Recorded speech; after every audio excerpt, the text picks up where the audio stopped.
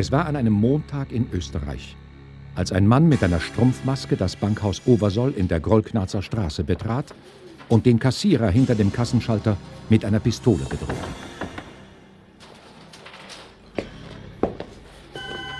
Überfall! Mama, Hilfe! Schnauze! Wenn ihr einen Ärger macht, knall ich ihn ab, verstanden? Und du mach endlich die Tasche mit dem Geld voll. Na los doch! Ruf die Polizei an! Hey Bursche, noch eine falsche Bewegung und du bist dran. Ich hab dich genau im Visier. Ruhig, ganz ruhig. Ich bewege mich ja gar nicht von der Stelle.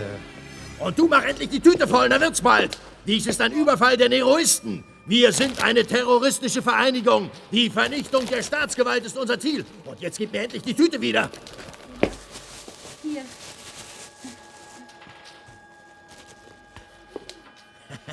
Wer sagt's denn? Du bist ja ganz vernünftig, Schätzchen.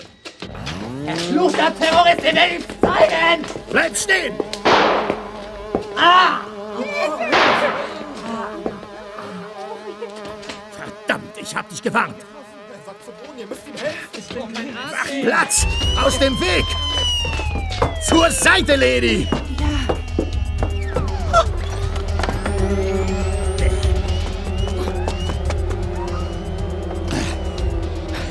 Fahr schon los! Gib Gas!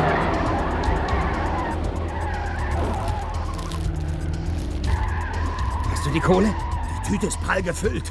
Es hat aber Ärger gegeben. Was ist passiert? Eine Frau hat mich gesehen, ohne Maske. Ich musste schießen. Auf die Frau? Auf den Kerl, der mich anfiel. Aber die Frau kann mich beschreiben. Herrgott, hoffentlich ist sie kurzsichtig. Verdammt, so ein Mist. Wenn sie mich dem Bullen beschreibt, dann hau ich ab. Dann verlege ich meinen Wohnsitz nach Deutschland. Das nützt überhaupt nichts. Wenn sie dich kriegen, dann bist du dort genauso dran. Außerdem kennst du dich hier besser aus. Und im Notfall hilft Nero. Na, hoffentlich.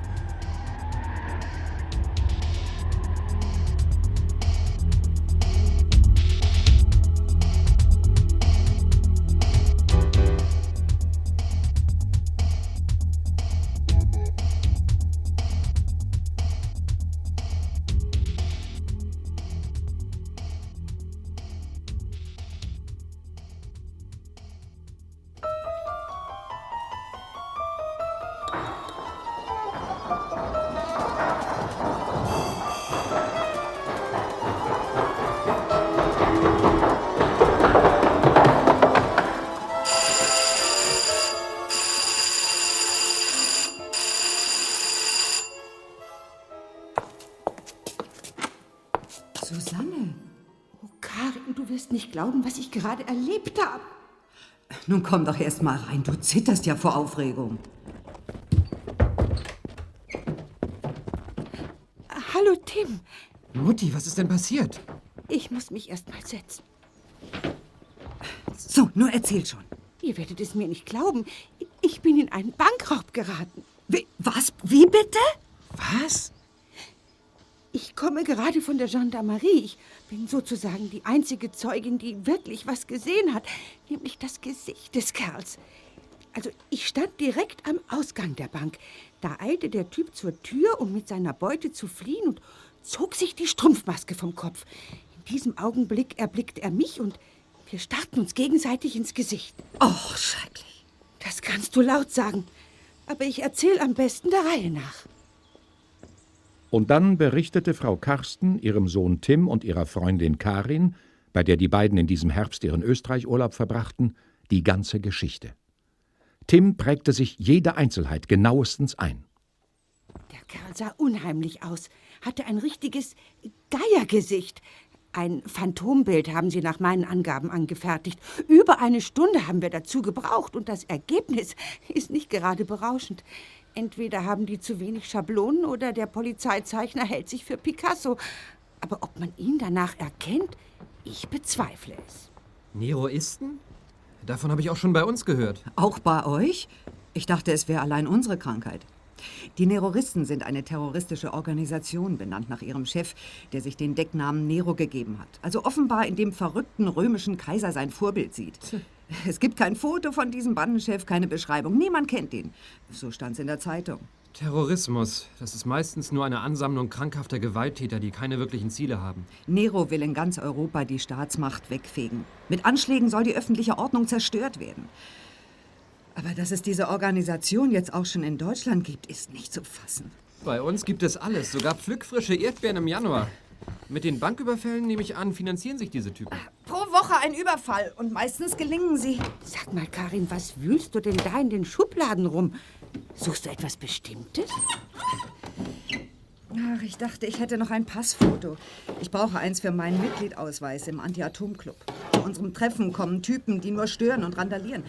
Deshalb führen wir jetzt Ausweise ein mit Lichtbild. Das ist schnell gemacht. Ja, am Bahnhof ist ein Fotoautomat. Da mache ich's. Ihr wolltet doch auch hin. Richtig, die Reservierung der Platzkarten für den Intercity nach Deutschland. Das hätte ich in der Aufregung glatt vergessen. Na, dann lass uns gleich mal losfahren. Ein bisschen Abwechslung kann ich jetzt ganz gut vertragen. Du kommst doch auch mit, Tim, oder? Na, Logo.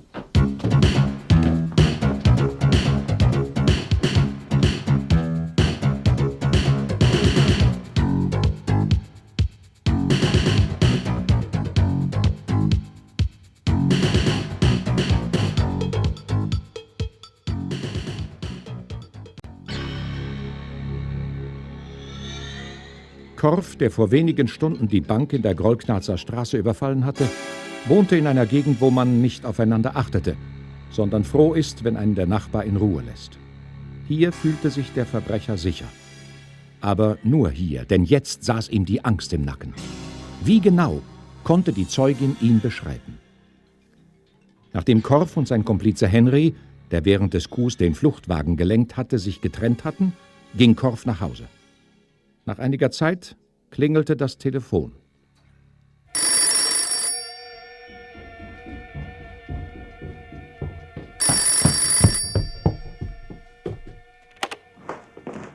Ja? Ich bin's, Nero. Habe eben mit Henry gesprochen.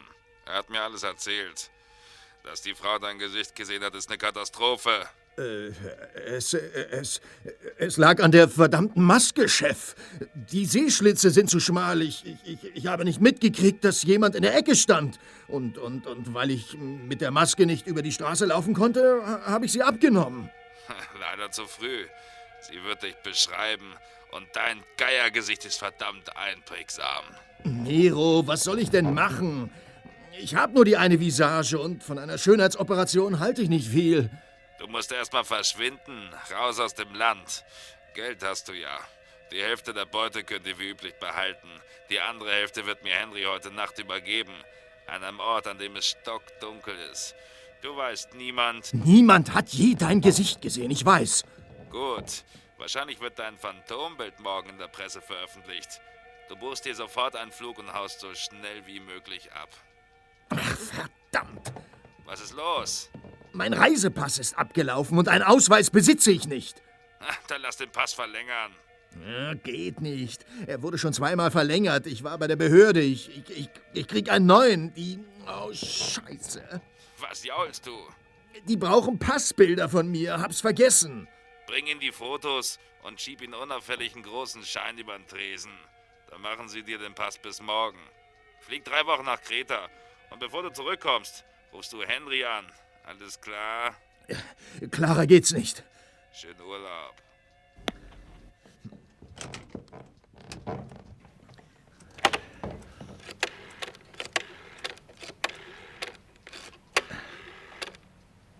Anschließend telefonierte Korff mit Henry Spätfolger und verabredete sich mit ihm vor dem Bahnhof. Hier sollte Henry im Wagen auf ihn warten.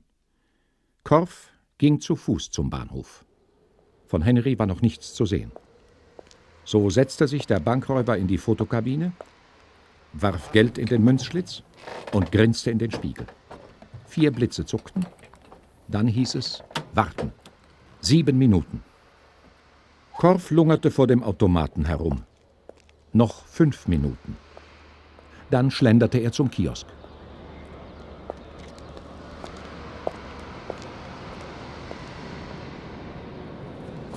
Hey, Karin, da vorne ist ja der Fotoautomat. Und wir haben Glück, die Kabine ist frei. Brauchst du Kleingeld? Nein, das halte ich schon in der Hand. Danke. Gut, Dann kümmere ich mich um die Platzkarten. Bleib du bei Karin. Wir treffen uns in 10 Minuten wieder beim Auto, okay? Abgemacht. Während Tim im Bahnhofsgewühl verschwand, setzte sich Karin in die Fotokabine. Wieder blitzte es 4-mal und wieder hieß es anschließend 7 Minuten warten. Oh Mann, hoffentlich sehe ich auf den Fotos nicht wieder so bescheuert aus. Für deinen Anti-Atom-Club reicht's allemal. Sag mal, wie spät haben wir es eigentlich? Gleich 4. Oh je, meine Schneiderin macht gleich ihren Laden dicht. Könntest du hier auf die Fotos warten? Ich laufe mal flink rüber und hol mein Kleid ab, ja? Kein Problem. Wir treffen uns dann am Wagen. Hier, nimm schon mal meine Autoschlüssel. Okay. Ich beeil mich. Bis gleich.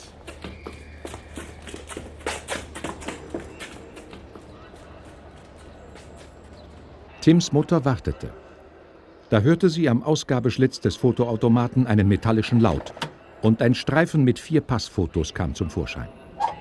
Zuerst runzelte Frau Karsten nur die Stirn. Das waren doch nicht Karins Fotos. Neugierig nahm sie den Fotostreifen in die Hand. Und was sie darauf entdeckte, trieb ihr den Angstschweiß auf die Stirn. Aber nicht nur ihr.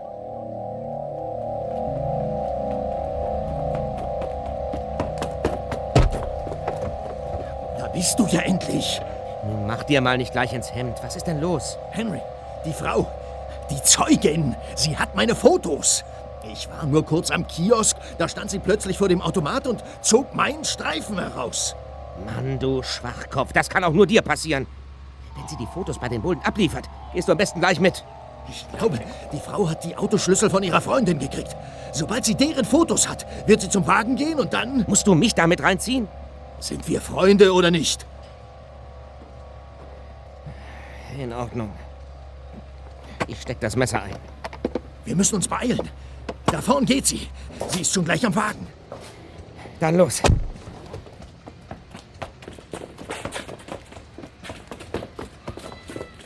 Kein Mucks, verstanden? Schnauze! Sonst gebrauche ich mein Messerpuppe. Und das tut weh. Was wollen Sie von mir? Du steigst ein. Und zwar hinten. Was soll das? Wohin wollen Sie mit mir? Halt den Mund! Dein Pech. Dein doppeltes Pech. Erst siehst du mich in der Bank, dann kassierst du meine Fotos. Los, Henry, gib Gas! Ist direkt schicksalshaft, wie sich unsere Wege kreuzen. Und wohin soll ich fahren? Zu mir. Was? Es geht nicht anders. In meinem Keller können wir sie verstauen. Erstmal. Dann soll Nero entscheiden, was mit ihr wird.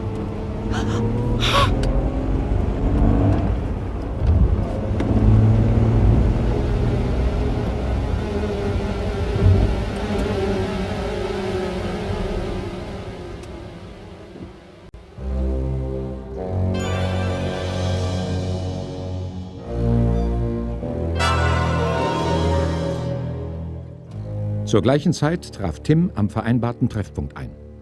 Schon von weitem sah er Karin. Nervös ging sie auf dem Parkplatz umher und blickte fassungslos in die Parklücke, in der noch vor wenigen Minuten ihr Wagen gestanden hatte. Tim, Susanne ist mit meinem Wagen weggefahren. Weggefahren? Wir waren doch hier verabredet.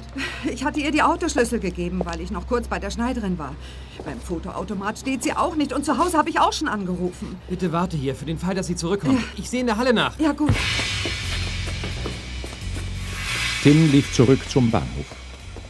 Dort, dicht an eine Mauer gelehnt, saß ein rüdes Pärchen auf dem Boden. Er war bullig und mit seinen Tätowierungen im Gesicht hässlich wie eine Müllhalde. Ihr stand die Vorstadtherkunft ins Gesicht geschrieben und die bunten Haare machten den Eindruck noch schlimmer. Tim ging zu dicht an dem Tätowierten vorbei. Der streckte ein Bein aus, Tim stolperte und wäre um ein Haar gestürzt.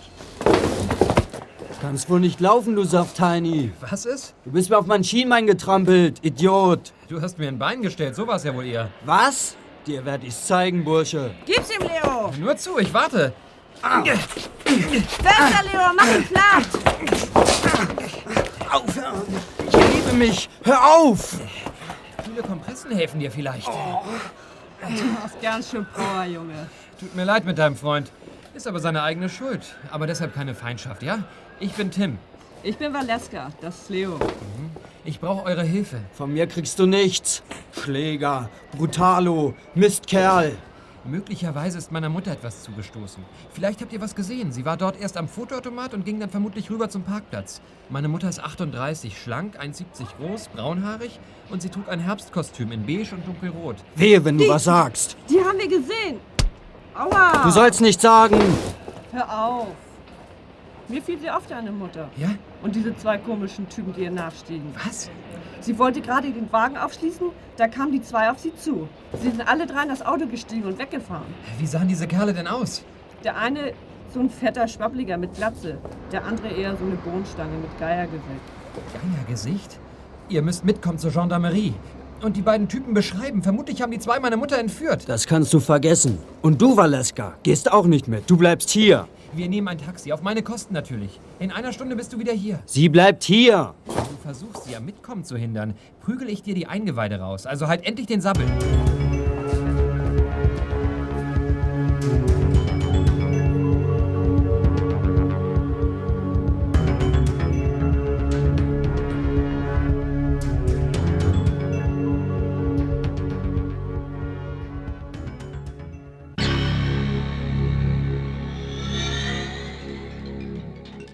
Nachdem das Ganoven-Duo Tims Mutter in den Keller gesperrt hatte, fuhren die beiden Verbrecher in die Wohnung von Henry Spätfolger. Hier warteten sie auf den Anruf des Terroristenchefs Nero. Punkt 16 Uhr klingelte das Telefon. Henry nahm den Hörer ab und berichtete Nero ausführlich von der prekären Lage. Dann reichte er den Hörer an Korff weiter. Chef, wir haben doch richtig gehandelt, nicht? Aber was machen wir jetzt mit der Frau? Ihr Idioten! Es hätte genügt, ihr die Fotos wegzunehmen. Aber... Kein Aber! Jetzt müssen wir in die Offensive gehen. Sie kennt nicht nur dich, sondern Henry genauso. Und deine Adresse. Verdammt, wo ist ihr Auto? Das steht in meiner Garage. Ha! Chef, was meinten Sie denn eben mit der Offensive? Die Frau muss weg. Geht nicht anders. Weg? Ihr müsst sie ausschalten. Und ich habe auch schon eine Idee. Ich melde mich später wieder. Unternehmt in der Zwischenzeit nichts. Habt ihr verstanden? Verstanden, Chef. Bis später dann. Verdammt, wir sitzen ganz schön in der Klemme. Hast du alles mitgehört? Na klar, war ja dicht genug am Hörer dran. Was machen wir denn jetzt? Abwarten. Ja? Ich bin's, Gerd. Hallo, alter Schwager. Von dir habe ich ja seit Ewigkeiten nichts mehr gehört. Was treibst du denn so? Bist du etwa immer noch bei der Polente? Du musst wahnsinnig sein. Du hast eine Frau entführt. Langsam, Gerd, langsam. Was erzählst du denn da? Und wahrscheinlich bist du auch an dem Banküberfall beteiligt von heute Morgen. Weshalb rufst du an? Ich bin immer noch Phantomzeichner bei der Gendarmerie. Du musst tatsächlich wahnsinnig sein. Erwartest du etwa, dass ich dich schütze? Du hast mich erkannt? Nach einer Zeugenbeschreibung? Der Sohn der Entführten war eben auf der Wache. Mit so einer Schlampe vom Bahnhof. Sie hat dich computergenau beschrieben. Gerd, ich bin seit 3 Jahren arbeitslos. Ich wollte endlich wieder ein paar Mark in der Tasche haben. Nicht immer angewiesen sein auf Unterstützung. Und dann hast du die Frau entführt. Wo ist sie? Und wie heißt dein Komplize? Das kann ich dir nicht verraten. Morgen ist dein Phantombild in allen Zeitungen. Von dir und vom Bankräuber. Ich habe mir die Finger verbogen, um dein Porträt zu versauen. Das sieht dir trotzdem frappierend ähnlich. Die Schlampe hat einfach nicht locker gelassen. Ach.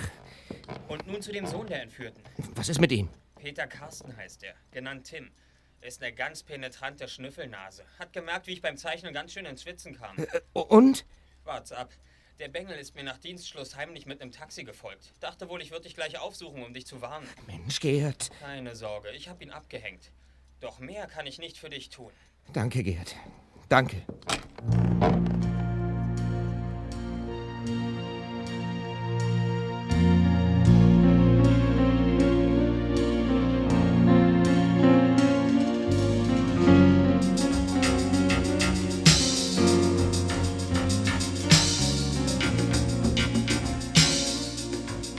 Tim, der von dem Phantomzeichner Gerd Haruschner nach Dienstschluss fachmännisch abgehängt wurde, fühlte sich durch dieses auffällige Verhalten in seinem Verdacht bestätigt. Unverzüglich informierte er Chefinspektor Havlicek über Haruschners eigenartiges Verhalten, was zur Folge hatte, dass Tim zum nächsten Morgen in das Chefbüro der Gendarmerie gebeten wurde. Sie wollten mich sprechen, Herr Inspektor?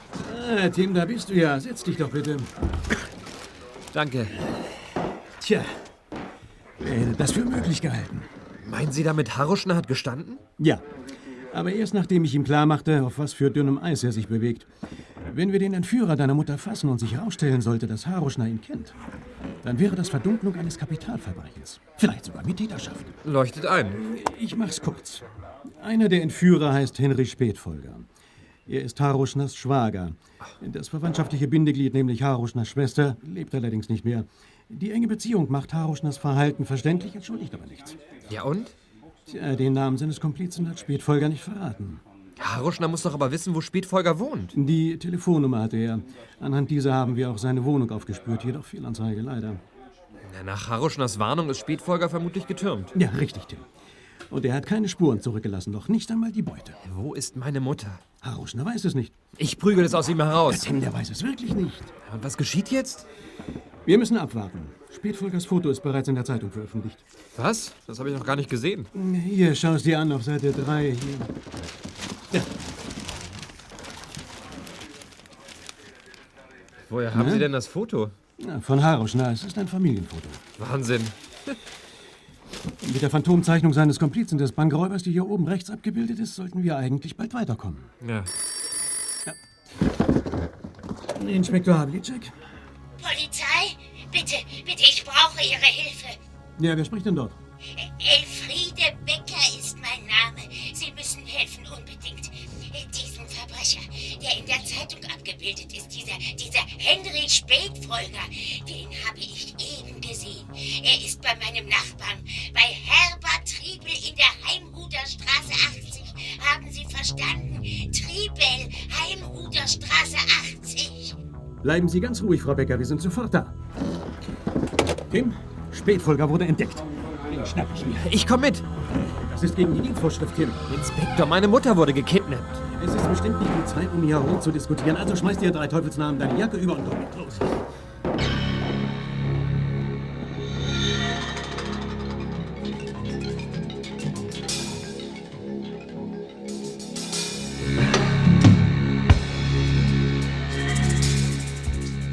Inspektor Havlicek, Tim und 4 Polizisten rasten mit einem Mannschaftswagen im Höllentempo zur Heimhuder Straße 80. In kürzester Zeit war Henry Spätfolger, der sich gewaltsam eine Unterkunft bei einem alten Rentner erzwungen hatte, überwältigt und verhaftet. Ohne Umschweife verriet er den Namen und die Adresse seines Komplizen. Und exakt 12 Minuten später klingelte es an Korfs Wohnungstür. Jetzt bin ich mal gespannt. Leise, Tim. Ganz leise. Ja, bitte? Hände hoch, Sie sind verhaftet. Nein! Das nützt mir gar nichts. Festnehmen, Männer. Zu Befehl, Herr.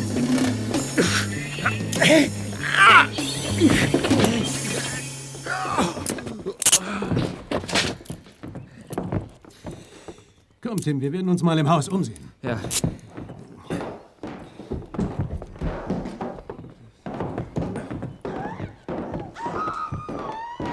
Das ist meine Mutter, sie ist im Keller. Freiland, Schubert, kommen Sie! Wir brauchen Ihre Hilfe. Alles klar, Inspektor. Tür aufbrechen, schnell! Geht zur Seite. Nein! Bleib stehen! Um Himmels Willen, eine schwarze Mamba. Zieh die Füße ein, Mutti. Komm nicht näher, Tim. Ich zieh mein Sweatshirt aus und werfe es über sie. Achtung, Tim! Geschafft. Und jetzt nur die richtige Stelle hinterm Kopf erwischen. Geschafft. Da steht eine Mülltonne. Deckel auf und rein damit. Tim! Oh, Tim! Ich hatte solche Angst. Nun ist ja alles vorbei, Mutti. Du bist gerettet. Warte, ich nehme dir die Fesseln ab. Inspektor, schauen Sie, was wir oben gefunden haben. Reisekoffer. Was ist denn da drin? Geld, Herr Inspektor. Geld bis zum Rand gefüllt. Vermutlich die Beute vom Bankraub. Soll ich sie sicherstellen lassen? Tun Sie das, Müller. Der Fall ist abgeschlossen. Doch hier irrte Inspektor Havlicek. Korf und Spätfolger saßen zwar hinter Gittern, aber das Gehirn der Neroisten, den Unsichtbaren, der bei allen Überfällen die Hälfte der Beute kassierte, den hatte man noch nicht.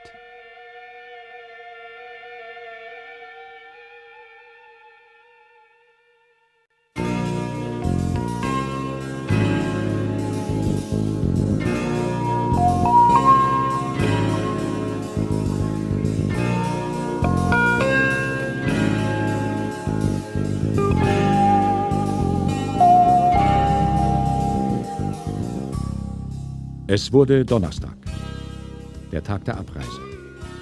Karin weinte schon beim Frühstück. Frau Karsten sah noch blass aus, hatte sich aber von Schrecken und Todesangst einigermaßen wieder erholt. Tim war bester Laune. Heute ging's zurück ins Internat, zurück zu seinen Freunden der TKKG-Bande, zu Karl, Klößchen und vor allem Gabi mit ihrem heißgeliebten Cocker-Spaniel Oskar. Tim war gerade im Begriff, den Frühstückstisch abzuräumen, da klingelte das Telefon.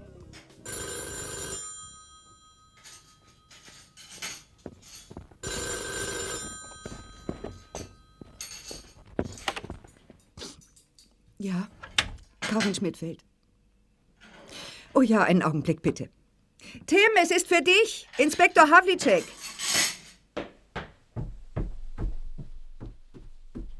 Danke. Guten Morgen, Herr Inspektor. Was gibt's denn? Hallo, Tim. Zum einen wollte ich mich von dir und deiner Mutter verabschieden. Zum anderen wollte ich berichten, dass wir, was Nero betrifft, leider keinen Schritt weiterkommen. Allerdings haben Korff und Spätfolger im Verhör Aussagen gemacht, die vielleicht ein Hinweis sind. Nämlich darauf, dass Nero nun in Deutschland was vorhat. Und zwar in der Gegend, wo du zur Schule gehst. Das gibt's doch nicht. Ja, ich kann's nicht garantieren, doch erscheint so. Ja, das sollte mich freuen, Inspektor. Eine Begegnung mit Nero wäre mein heißester Wunsch. Ich kann dich nur warnen, Tim. Terroristen gehen über Leichen. Du darfst sie niemals unterschätzen.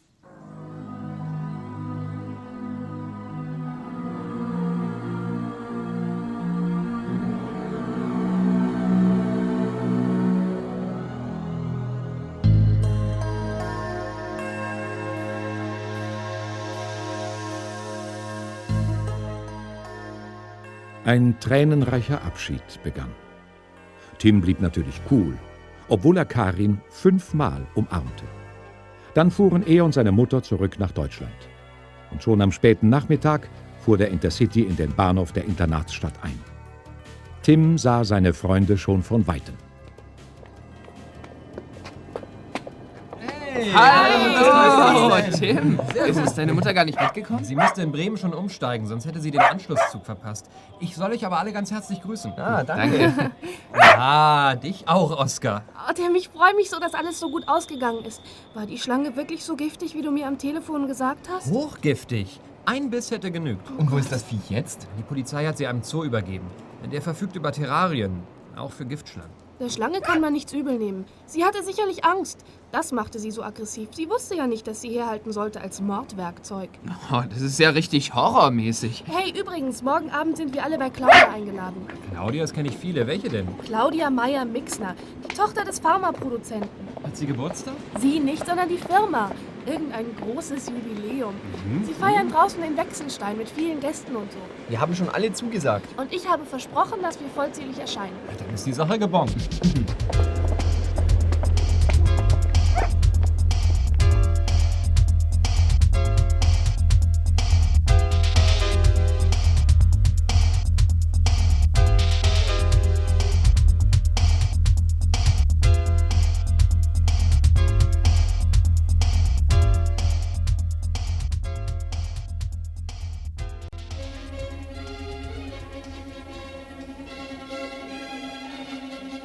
Am folgenden Abend.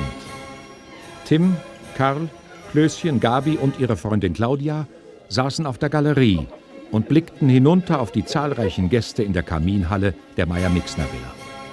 Es gab 2 Anlässe zu feiern. Zum einen den 80. Jahrestag der Pharmawerke. Zum anderen wurde Dr. Jan Niedermann geehrt. Ihm war als Chefchemiker eine sensationelle Erfindung geglückt. Ein Präparat, das zwar nicht Unsterblichkeit garantierte, aber den natürlichen Alterungsprozess um Jahre, angeblich Jahrzehnte hinausschob. Ein Mittel also, das genau in unsere Zeit passt. Wird doch von der Wissenschaft erwartet, dass sie Wunder vollbringt. Klößchen stöhnte. Er futterte nicht mehr, sondern presste beide Hände auf den prall gefüllten Bauch. Oh, nicht zu fassen. Ich dachte immer, ich könnte was wegputzen. Aber unter den Gästen dort unten sind doch ganz andere Fresser. Der Dicke im blauen Anzug hat schätzungsweise 2 Kilo vom kalten Rehrücken in sich hineingestopft. Claudia, wer von den Leuten da unten ist eigentlich Dr. Niedermann? Da wurde zwar furchtbar gelobt, aber niemand hat ihn in die Luft geworfen, wie das sonst bei Ehrungen üblich ist. Nicht bei Ehrungen dieser Art. Heute sind wir vornehm. Dort unten steht er, der mit dem Birnenkopf, genau unterm Kronleuchter. Ich kann ihn nicht leiden. Was hast du gegen Kronleuchter? Aber im Ernst, Niedermann ist irgendwie ein fischiger Typ. Mag ihn dein Vater? Menschlich nicht. Als Mitarbeiter ja. Also ich könnte das nicht trennen. Du leitest ja auch kein Pharmawerk, Karl. Gott sei Dank. Was meinst du eigentlich mit fischig? Hat er Schuppen? Ich meine seinen eiskalten Schellfischblick. Kann ich von hier oben nicht erkennen. Das Einzige, was ich sehe, ist, dass sich so eine fette Tonne über den Schokopudding hermacht. Ich muss mir schnell noch eine Portion sichern. Bis gleich, Freunde.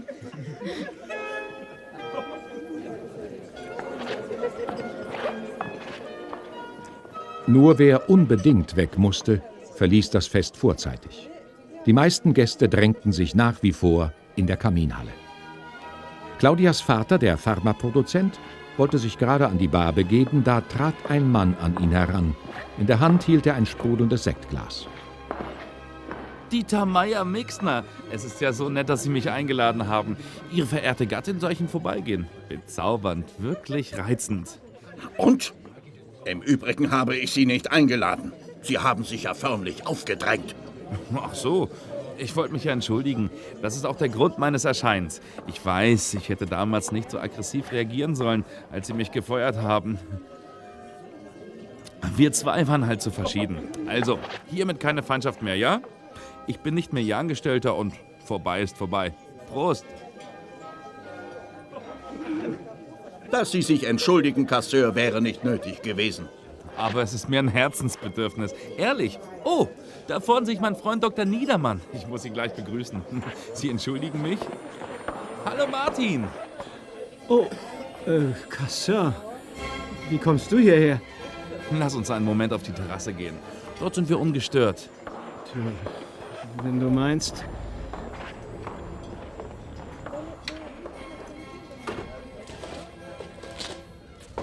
Um es dir gleich zu sagen, Jan Niedermann.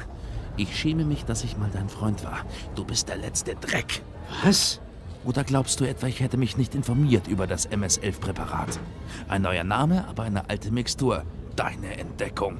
Soll ich laut lachen? Ich verstehe nicht, was du meinst. Tu doch nicht so scheinheilig. Richard Büskirchner hätte heute den Nobelpreis, lebte der arme Kerl noch. Er war unser Freund. Nur du und ich wussten, wie weit er damals mit der Forschung war. Dann hatte er den tödlichen Unfall. Und kaum erfuhren die beide das, wurde in Richards Haus eingebrochen. Alle Unterlagen verschwanden. Komisch. Dich hatte ich nie im Verdacht. Und jetzt willst du den Ruhm und die Kohle einheimsen. Na und? Beweisen kannst du nichts. Was willst du? Nichts beweisen? Wenn ich die Sache aufs Tablett brächte, ständest du schön da. Du willst mich erpressen. Lass dich überraschen. Wart's ab. Alles wird sich regeln.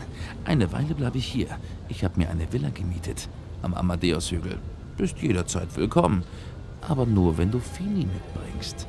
Von meiner Frau lässt du endlich deine Hände, du Dreckskerl. Das arme Mädchen. Muss schlimm für sie sein mit einem Kerl wie dir.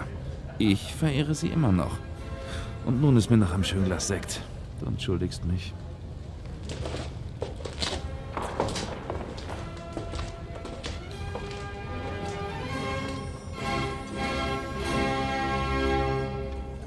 Gabi half Klößchen, als der sich am Buffet den Teller belud. Dann saßen die 4 TKKG-Freunde wieder oben auf der Galerie. Ja, ist schöner als Kino. Du meinst das Gewusel dort unten? Ist wie eine filmische Massenszene. 130 Darsteller. So viele sind's noch immer. Gastgeber sein ist ein harter Job? Mhm. Mensch, Gabi, kneif mich mal. Da unten ist ja dein Vater. Ach ja. Hey, Papi! Papi, wir sind hier! Er hat uns gesehen. Er kommt zu uns. Kommissar Glockner, das ist doch kein Zufall. Hallo, Papi! Die ganze TKKG-Bande. Ihr seid auch immer dort, wo es gefährlich ist. Was? Gefährlich? Wieso denn? Was ist denn? Die Sache ist ernst. 3 Terroristen, die heute früh einen Geldtransporter überfielen, haben wir vor wenigen Stunden verhaften können. Paluschke, Trenzel und Flüm. Alle 3 sind Anhänger der Terroristenvereinigung der Neroisten. Das ist ja ein Ding. Von deiner Heldentat in Österreich habe ich schon gehört, Tim. Und wieso sind Sie jetzt hier? Doch wohl dienstlich, nehme ich an. Richtig. Trenzel und Flüm konnten aus der Haftanstalt entkommen. Ich könnte mich staubig ärgern. Ein bisschen mehr Tempo und wir hätten sie erwischt. Oh Gott, das ist ja schrecklich. Ja, Trenzel droht. Wenn wir nach ihnen suchen, werden er und Flüm nicht nur gegen politische Ziele vorgehen, sondern auch Privatpersonen mit Bomben eindecken. Pfui, Spinne. Das heißt, wir müssen mit allem rechnen. Ich habe das Bundeskriminalamt verständigt. Und jetzt drückt mir ein schrecklicher Verdacht aufs Gemüt. Ein schrecklicher Verdacht? Was meinst du denn damit, Papi? Ja, also ich habe nachgedacht, alle Möglichkeiten erwogen. Im ganzen Gebiet hier, vornehmlich im Landkreis, gibt es nur einen Betrieb, der sich für Terroristen als Ziel lohnt. Welcher denn? Ein Betrieb mit Zweigwerken in 4 kleinen Orten des Umlandes. Ah, Sie meinen die Meyer-Mixner-Werke. Ganz recht, Tim, ja. Und deshalb bin ich hier. Familie Meyer-Mixner wird ab sofort Polizeischutz erhalten. Ja, und jetzt entschuldigt mich bitte. Herr Meyer-Mixner wird zwar nicht begeistert sein, aber ich muss ihn nun davon in Kenntnis setzen.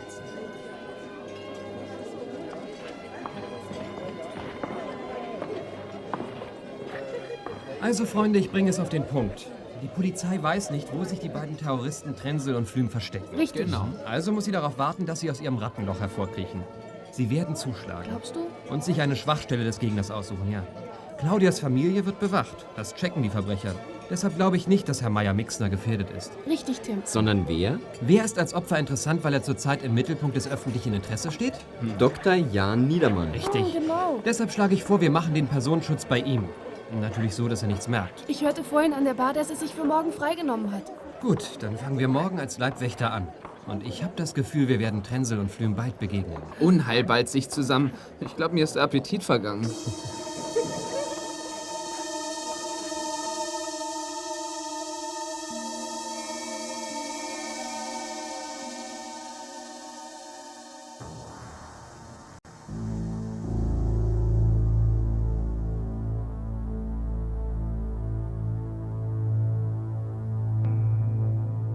Schon eine Stunde beobachtete die TKKG-Bande am nächsten Morgen die Villa von Dr. Niedermann und seiner Frau. Aber nichts rührte sich dort. Als dann der Briefträger vergeblich klingelte, wussten die 4 Freunde Bescheid. Ausgeflogen. Als Personenschutzleibwächter sind wir offenbar zweite Wahl. Mhm. Niedermann hat einen freien Tag, wie wir wissen. Vielleicht wollte seine Frau Fini in die Stadt und ihr Mann wollte mit? In der Stadt finden wir die nie. Aber wenn wir heute Nachmittag erfahren, dass der Chefchemiker von Terroristen gemeuchelt wurde, dann werden Schuldgefühle auf uns einbrechen. Wer bricht ein? Die Vorwürfe, die du dir machen wirst, weil du als Leibwächter zweite Wahl bist, Klößchen. Wir können jetzt nichts ändern. Also, was tun wir? Mir fällt etwas ein. Aha, und das wäre? Nun, in der Stadt sind die Niedermanns nicht. Denn vorhin, als ich beim Supermarkt war und meinen Schokovorrat ergänzen musste, habe ich ihren Wagen gesehen. Ich bin dran vorbeigefahren und habe mich gewundert. Er parkt nämlich hinter einem Weidengebüsch an der Straße, die zum Amadeus-Hügel hochführt. Na, jetzt aber los! Tim, was ist denn in dich gefahren? Vielleicht wandern die Niedermanns. Dann haben Trenzel und Flüm jede Möglichkeit. Wir müssen uns beeilen. Kommt!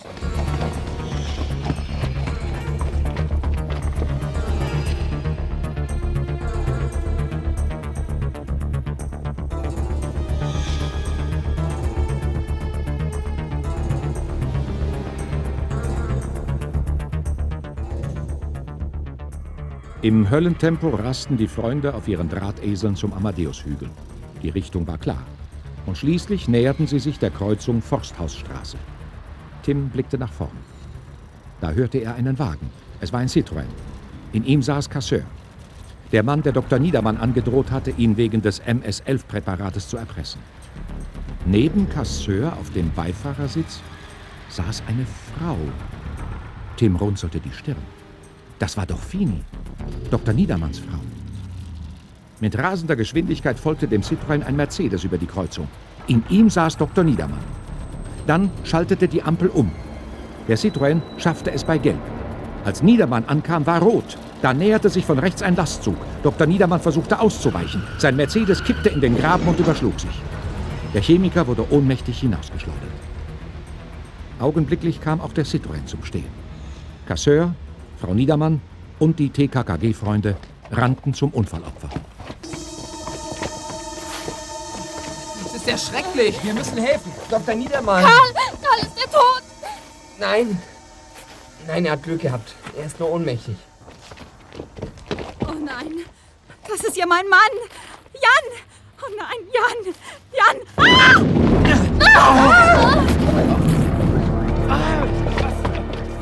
Oh, mein Zitronen! Tim, Dr. Niedermann bewegt sich.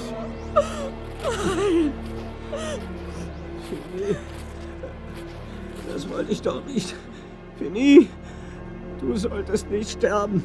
Fini, wo bist du? Cassin sollte verrecken. Dieser miese Erpresser. Nur er. Fini. Ich schnall ab. Niedermann hat mit Sprengstoff gebastelt und beinahe seine Frau erwischt. Dass seine Fini und dieser Kerl eine kleine Spritztour unternahmen, scheint er wirklich nicht geahnt zu haben. Naja, Fremdgehen kann manchmal echt gefährlich sein. Wenn ich das richtig sehe, verdient Dr. Niedermann unseren Personenschutz nicht, sondern eher das Gegenteil, nämlich Haft hinter Gittern für zahlreiche Jahre.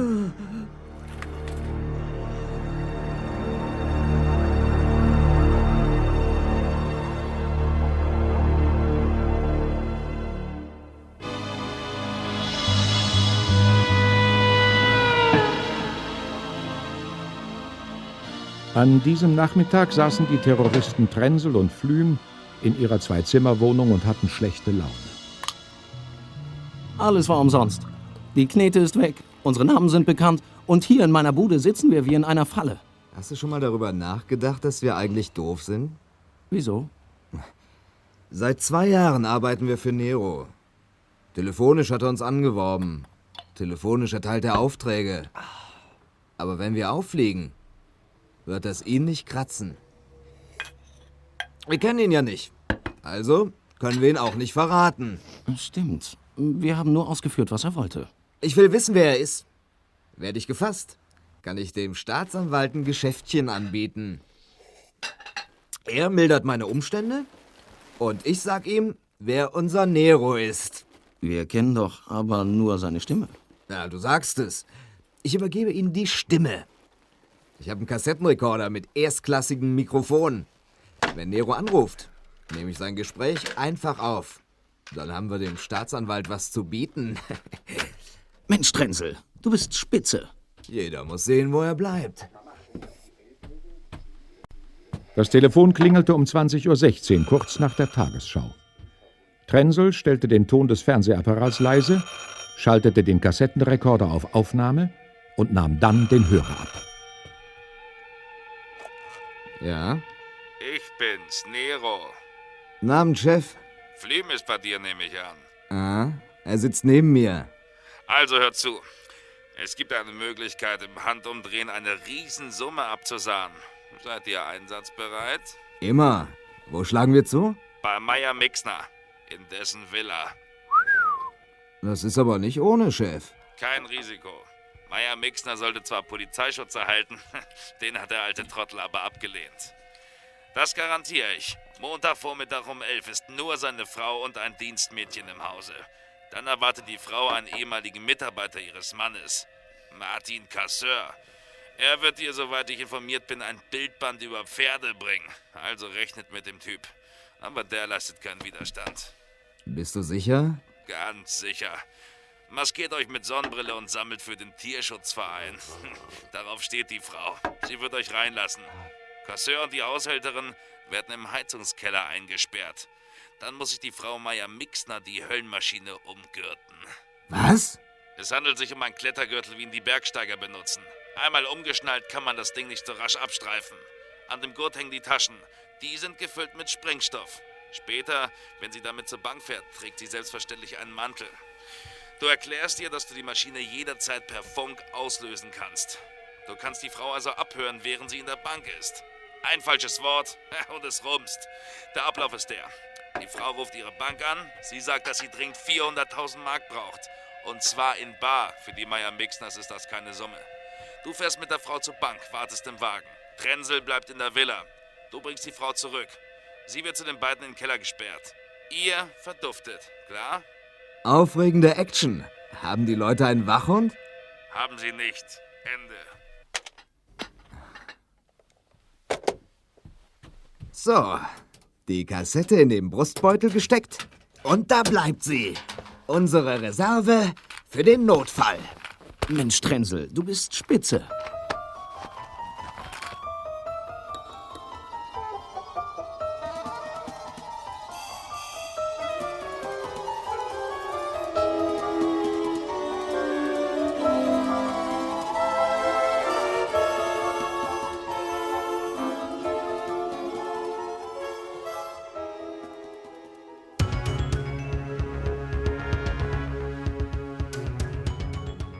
Gleich am nächsten Vormittag trafen sich die TKKG-Freunde vor dem Sportgeschäft Müller, gleich neben dem Bankhaus Vielzinsel.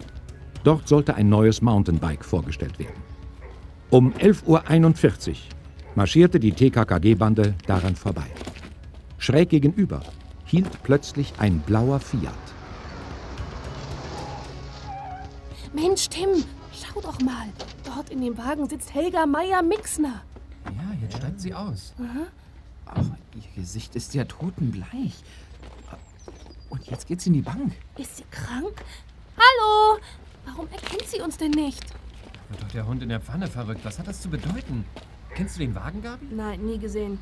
Den Mann am Lenkrad habe ich auch noch nie gesehen. Da stimmt was nicht. Claudias Mutter wollte uns nicht erkennen. Das ist eine Warnung. Also gibt's irgendwie Schwierigkeiten. Und die verursacht der Typ dort. Aha. Wie der zur Bank glotzt. Uns hat er noch nicht bemerkt. Aber das wird sich gleich ändern. Du bleibst hier, Gabi. Karl, Hey. Klößchen, ihr kommt mit. Ja. Wir pirschen uns an.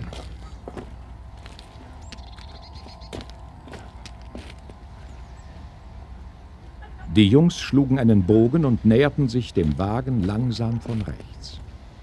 Aus 2 Metern Entfernung blickte Tim hinein. Auf dem Beifahrersitz stand ein metallisches Gerät mit Antenne. Tim erkannte sofort. Das ist ein Fernsteuerfunkgerät. Tim riss die Beifahrertür auf, grapschte sich das Gerät und reichte es weiter an Karl. Vorsicht, keine Taste berühren, Karl. Mit dem Kasten lässt sich bestimmt eine Bombe fernzünden. Denk an Flüms Warnung per Telefon. Ich bin Peter Carsten und gut bekannt mit Frau Meier-Mixner. Deshalb werden Sie verstehen, wenn ich jetzt frage, was hier läuft. Was läuft hier? Denkst du, Junge? Dir poliere ich die Fresse. Komm nur her. Tim,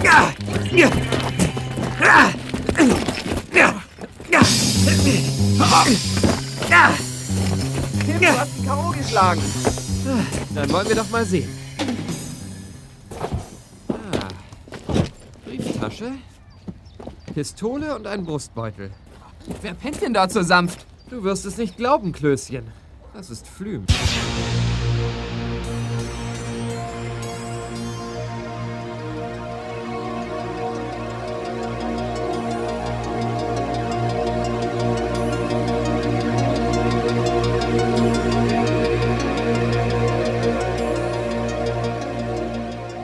Der TKKG-Bande gingen die Ohren über, als Helga Meier-Mixner ihnen von dem grauenhaften Erlebnis mit dem Sprengstoffgürtel berichtete. Tim informierte Kommissar Glockner. Und kurze Zeit später waren Flüm und Trenzel, der in der Meier-Mixner-Villa ahnungslos gewartet hatte, hinter Schloss und Riegel. Vater Meier-Mixner konnte vor Rührung kaum reden und umarmte Tim, den Retter, schon zum 5. Mal. Kommissar Glockner ließ sich von Casseur berichten, auf welche Weise die beiden Terroristen den Überfall ausgeführt hatten. Also unglaublich, diese Brutalität, Frau Meier-Mixner eine Höllenmaschine umzubinden. Leider konnte ich hier nichts tun. 2 Pistolen waren auf mich gerichtet. Wir wollten uns doch noch anhören, was auf dieser Kassette ist. Die hatte Flüm bei sich, Herr Glockner. Ich habe sie ihm abgenommen. Na, da bin ich aber mal gespannt. Leg doch mal ein, Claudia. Kein Problem.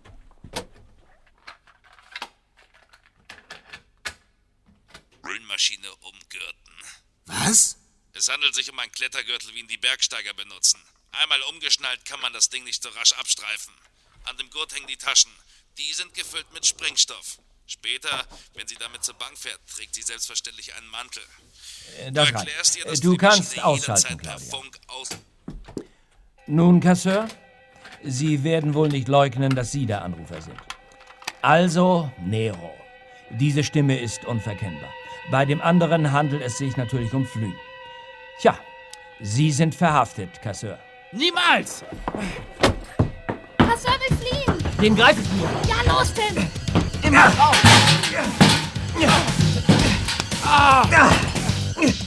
Bravo. Er schlägt jetzt meine Runde. Eine Notwehr. Hat er alles verdient. Vergessen Sie nicht, Herr Glockner. Er wollte meine Mutter umbringen. Genau. Ich hoffe, er kriegt lebenslänglich. Bessern wird sich dieser Typ nie. Deshalb muss man uns vor ihm schützen. Uns alle. Du hast recht.